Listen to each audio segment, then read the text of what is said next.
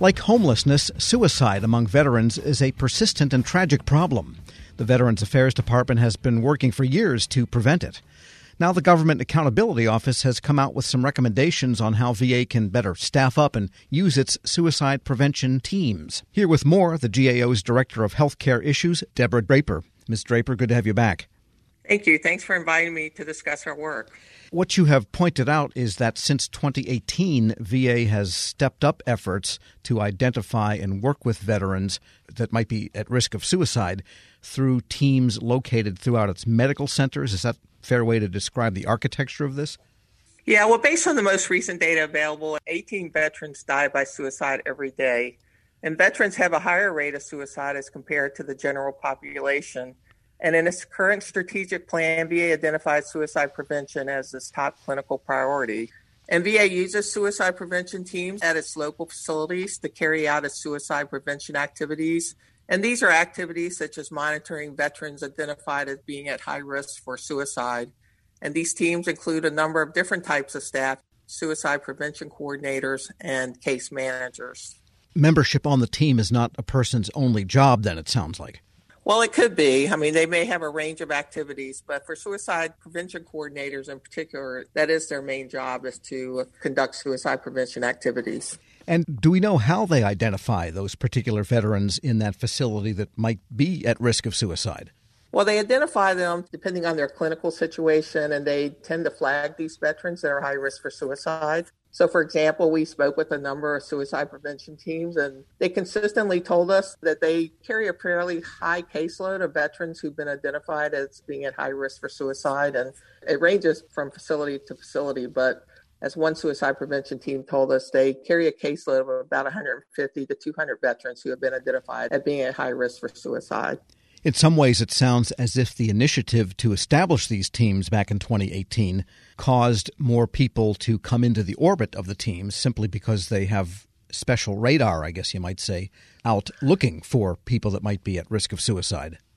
You know, part of their activities is to really closely monitor veterans and to really identify those that have been deemed at high risk. And this includes, working with providers, working with other providers in the facility. So they have a pretty robust system of identifying veterans who are at risk for suicide. And once they identify them, what happens? What do the teams actually do once they say, hey, this person is at risk? Well, they continue to monitor veterans, and they do this through a number of different ways, one of which is that they maintain contact with veterans, whether it's in person or whether it's by telephone, to make sure that they're doing well and that there are issues that they identify those and have the veteran seek additional assistance or bring them into the facility and work with the veterans more closely.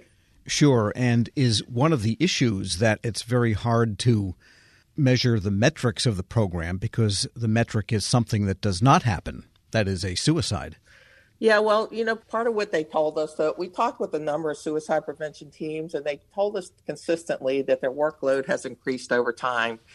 And this is particularly true as veterans are identified. More veterans are being identified as being at risk for suicide. And the increasing number of activities associated with VA's suicide prevention program is also adding to workloads. And teams are saying that this is creating challenges, including burnout and turnover.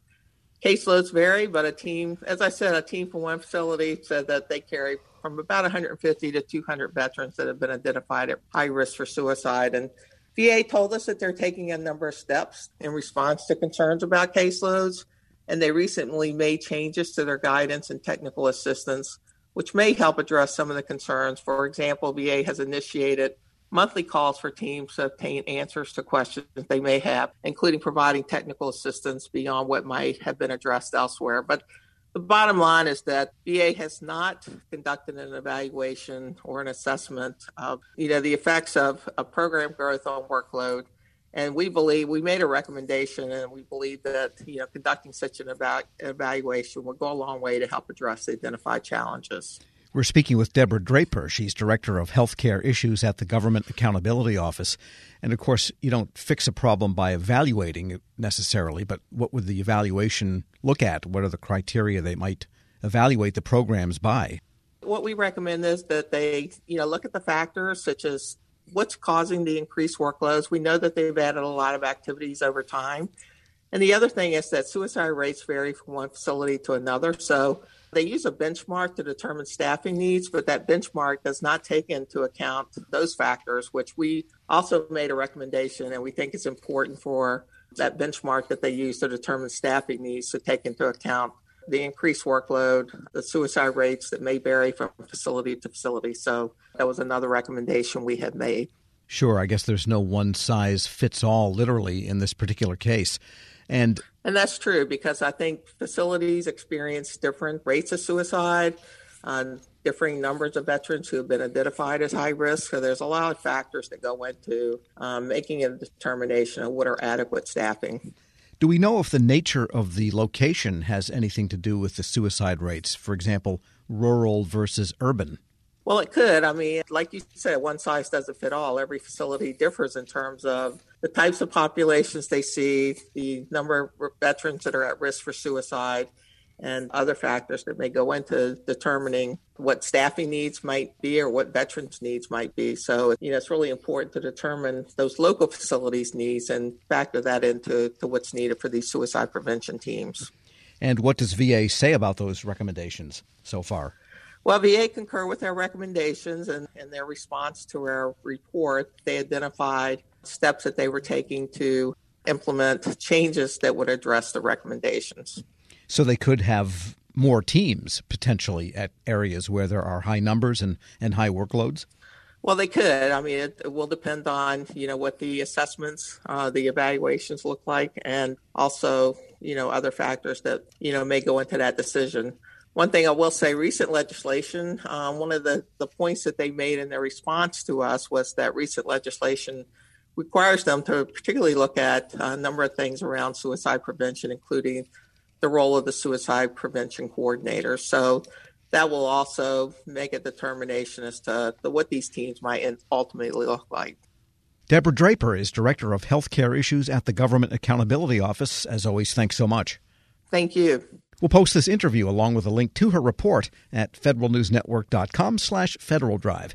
Hear the Federal Drive on your schedule. Subscribe at Podcast One or wherever you get your shows.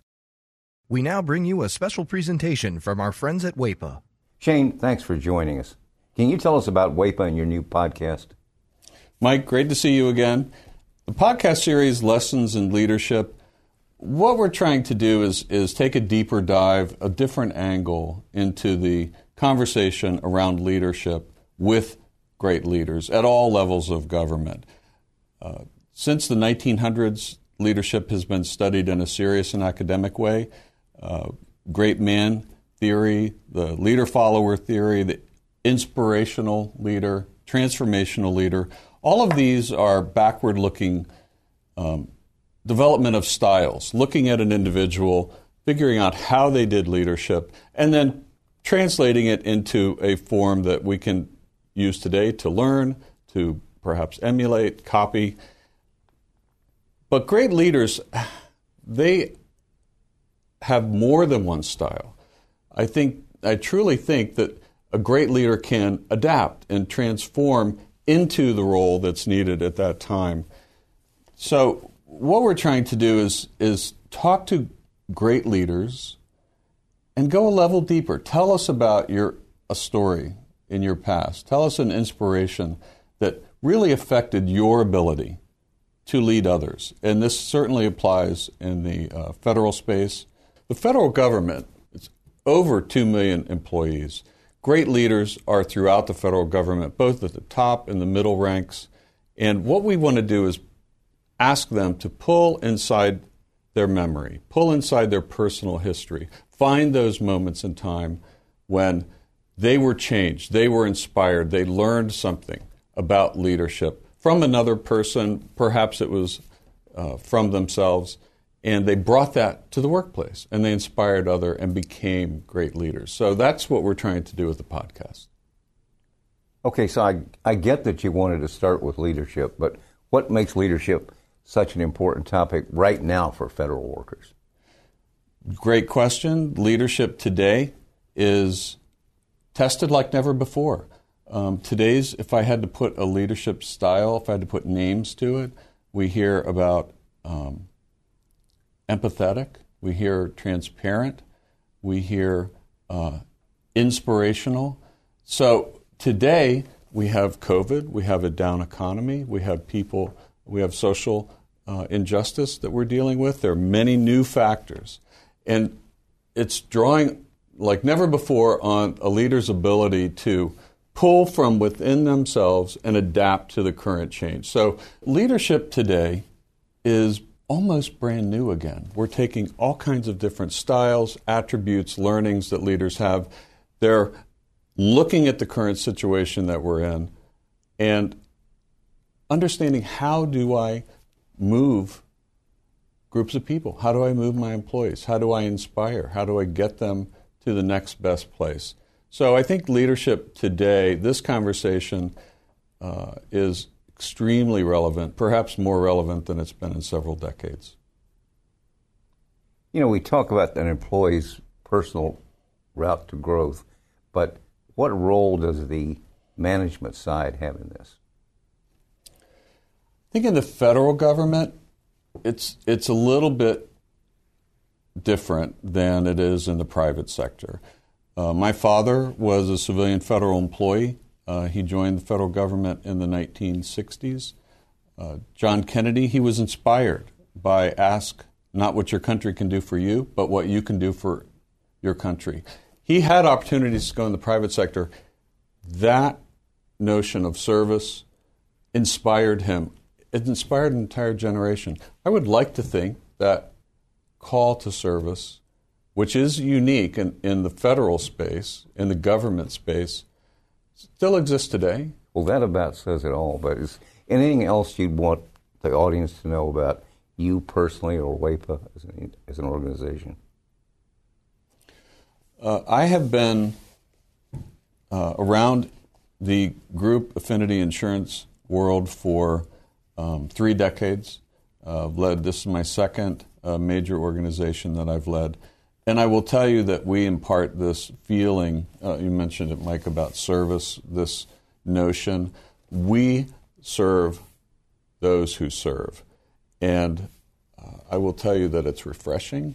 It's a blessing to be there. And I have so much respect for civilian federal employees at every level of government. In this podcast, we're hoping to talk to leaders which are similarly inspired and can share their learnings over a lifetime. And this will be useful information for anybody in government service. Want more ways to show your good side to the world? Donate plasma at a Grifols Center and join thousands of donors who are helping to save lives. Receive up to $1,000 your first month. Learn more at grifolsplasma.com. Grab a 30-day free trial of Live by Live Plus, and you'll get unlimited skips, commercial-free music, and all of the podcasts and live streaming events you can handle. Visit livexlive.com/podcast1 to learn more and start your free trial.